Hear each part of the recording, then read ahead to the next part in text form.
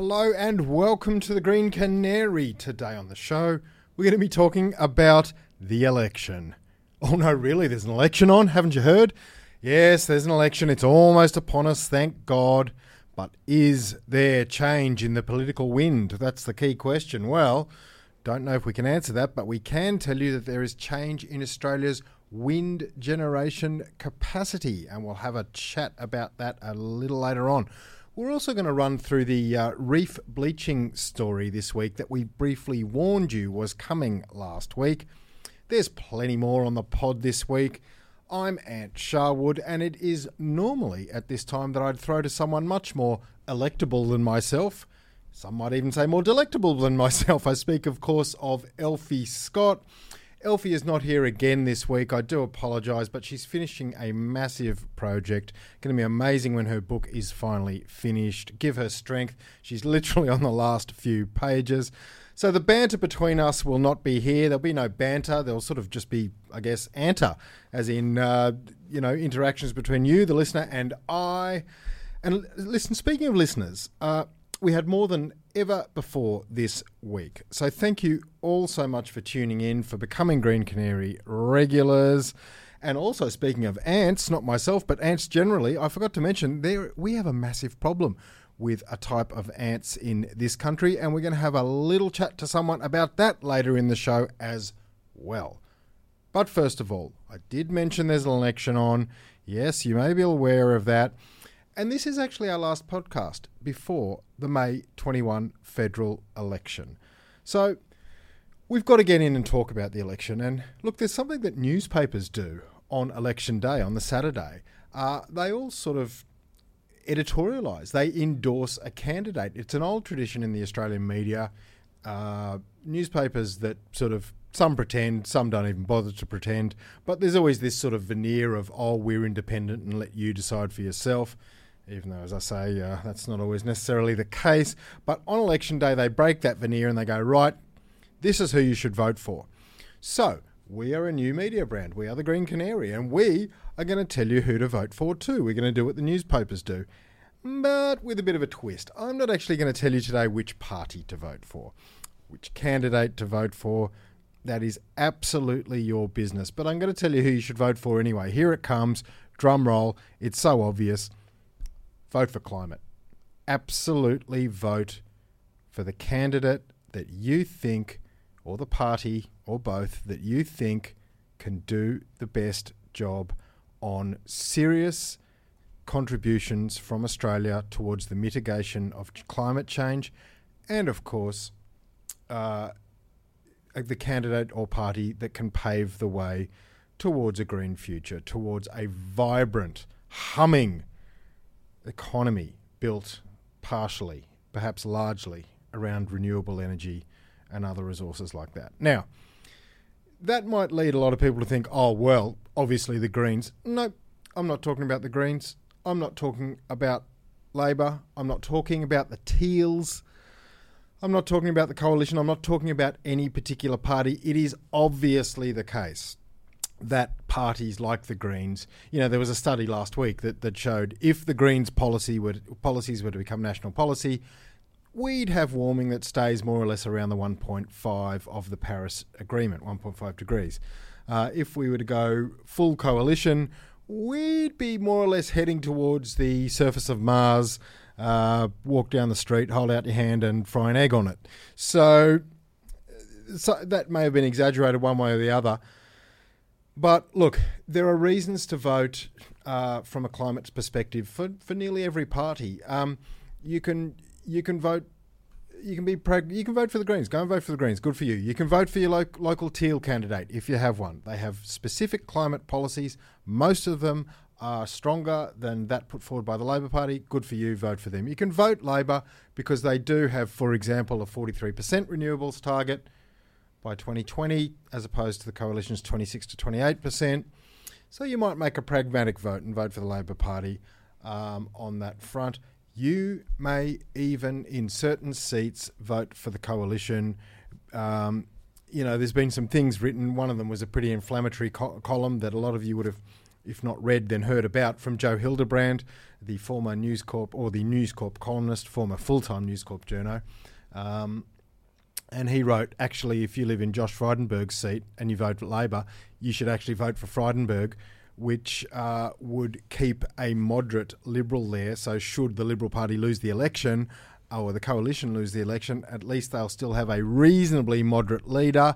That was a debate that Zali Steggall absolutely destroyed with one tweet. She said, yeah, have a look at how Frydenberg has voted on all the important sort of climate and other related bills. So nonetheless, there may be a reason in your seat where to vote Liberal does something that enables something that's good for the climate or for industries that help us mitigate the effects of a warming world. That is your decision. I just think Australians like never before, never, ever, ever before, need to vote with their climate goggles on this election. I speak for the entire Green Canary team when I say that. We said very early in this campaign that this election is no ordinary election. It's a referendum on climate. It hasn't quite turned out to be that, but neither was it necessarily a negative, although we're coming to one or two. A negative campaign on climate, as it definitely was last time. But vote hard, vote for climate, have a sausage afterwards. If the sausage was produced by a herd of cattle that in some ways didn't harm the environment and produced too many greenhouse gases, even better. Anyway, look, that is our last word, editorially speaking. But let's just move on to a little bit of election news while we're talking about the election. Dirty campaign. Yeah, it's been a dirty campaign. We've documented that in our newsletter as well. How about today's news? The group Advance Australia. Now, Advance Australia are sort of the political or polar opposite of Get Up. They were actually formed to be a Get Up on the other side of politics, to agitate for the sort of opposite of the sort of stuff that Get Up tends to agitate for. Anyway, they put up some placards in which the would-be ACT Senator David Pocock, a man very well known for being the captain of the National Rugby Union team, the Wallabies, a man also well known for his environmental activism and advocacy. Interviewed him once. He did amazing work up in South Africa with protecting rhino habitat and more. Anyway, David Pocock is running for senator on a largely green platform. Placards were put up by Advance Australia of Pocock and also of Zali Steggall, with their sort of chest pulled back, revealing a T-shirt in that kind of Superman style where you see the S. But there wasn't an S there. There was a Greens logo there, suggesting they were members of the Greens, which they are not, which is a dirty tactic, saying a vote for these independent people is actually a vote for the Greens. This is naughty, and the AEC, the Australian Electoral Commission, came out today and said exactly that. They said naughty, naughty. They actually ruled it was an offence to publish. I'm quoting here, permit or authorise to be published during the relevant period, i.e. now an election campaign, any matter or thing that is likely to mislead or deceive an elector, blah, blah, blah. So that's what's happened. Advance Australia has said they will take it down. So that's good. In other dirty politics news, look, I don't know if you saw it, but it's worth Googling. It's a good laugh. Vicky Campion, former journalist, a political staffer, also, of course, happens to be Barnaby Joyce's partner. She wrote a column in the News Corp papers this week that high-paying bush jobs will disappear under Labor. She said the six-figure salaries enjoyed by engineers and tradies in the mines will disappear under Labor's plans to transition to a net zero economy. So this was about as close as we got this time. I just mentioned a minute ago that it hasn't quite been as dirty as last time, but there have certainly been outbreaks of dirty pool. And this was about as close as we got. You know, last time they said they were coming, the coalition and commentators sort of batting for them said that Labor was coming for your utes and your weekends. I think, you know, Angus Taylor said some of that directly. Now they're coming for your pay packet, says Vicky Campion. Yeah, look, as I said at the start, the sooner the election is over, the sooner it's over, and the better for all of us. Okay, one more election-y thing. Now, this is about the floods in Queensland. Why are floods an election thing? Well, I'll tell you. We have had really bad floods, as everybody knows, pretty much all year, and a lot last year as well. 2 back-to-back La Niñas. La Niñas always make rain, always make extra moisture, and especially in Eastern Australia, but they've been particularly severe over the last 2 years with devastating floods. We interviewed a Lismore flood survivor, Eddie Lloyd, on this podcast 5 or 6 or 7 weeks ago.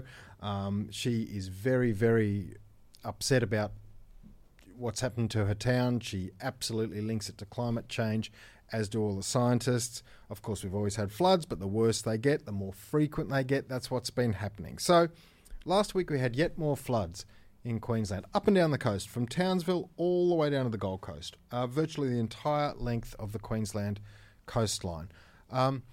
May rainfall records were broken in far too many locations to mention.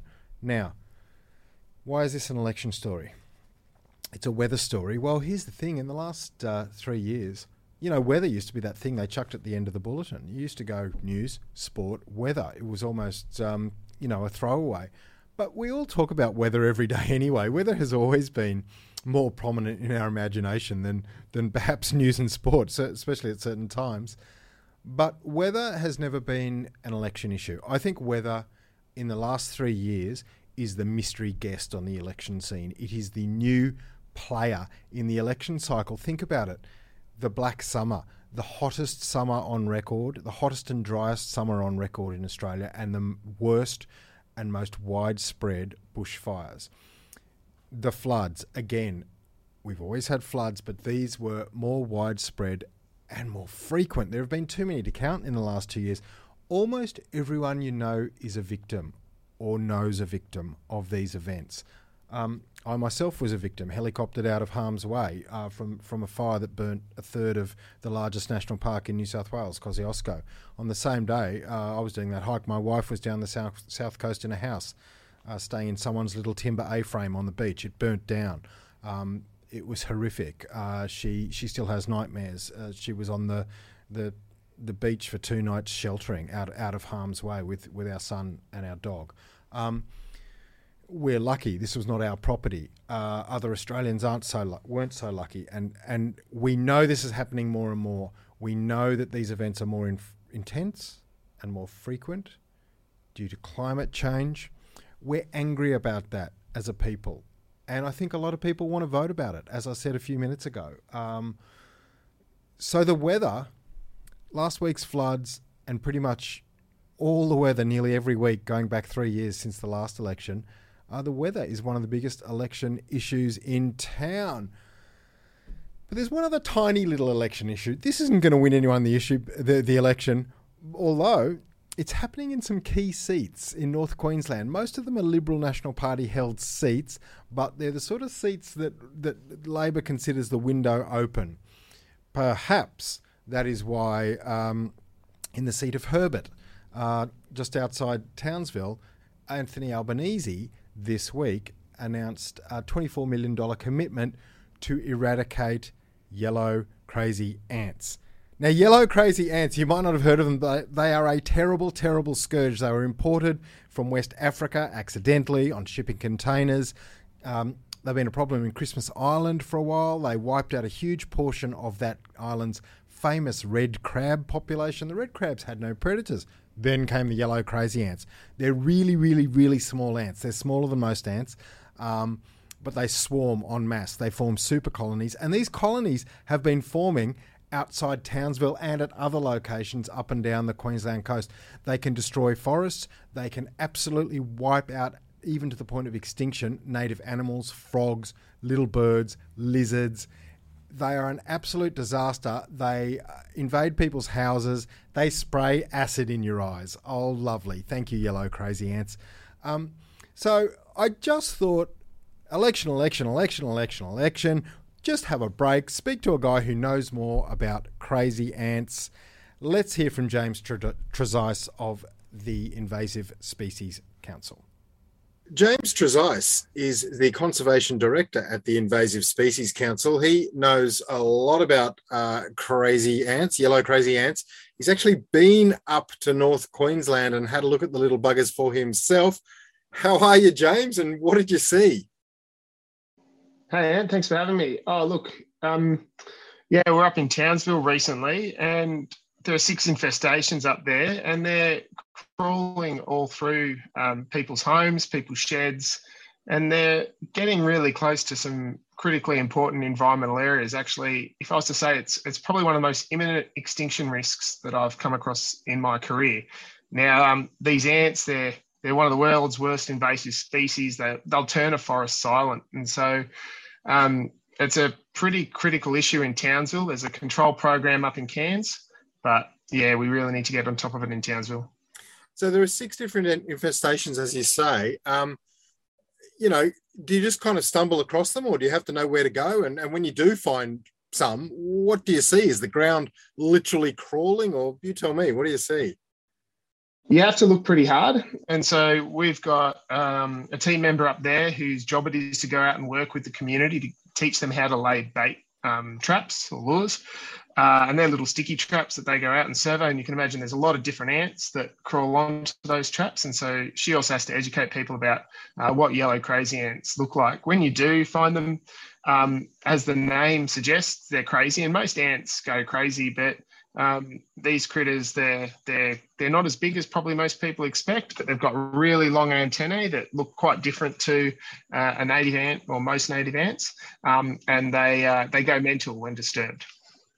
Wow. So when you say they go mental, and indeed when you say they actually are crazy, just describe the behaviour for me.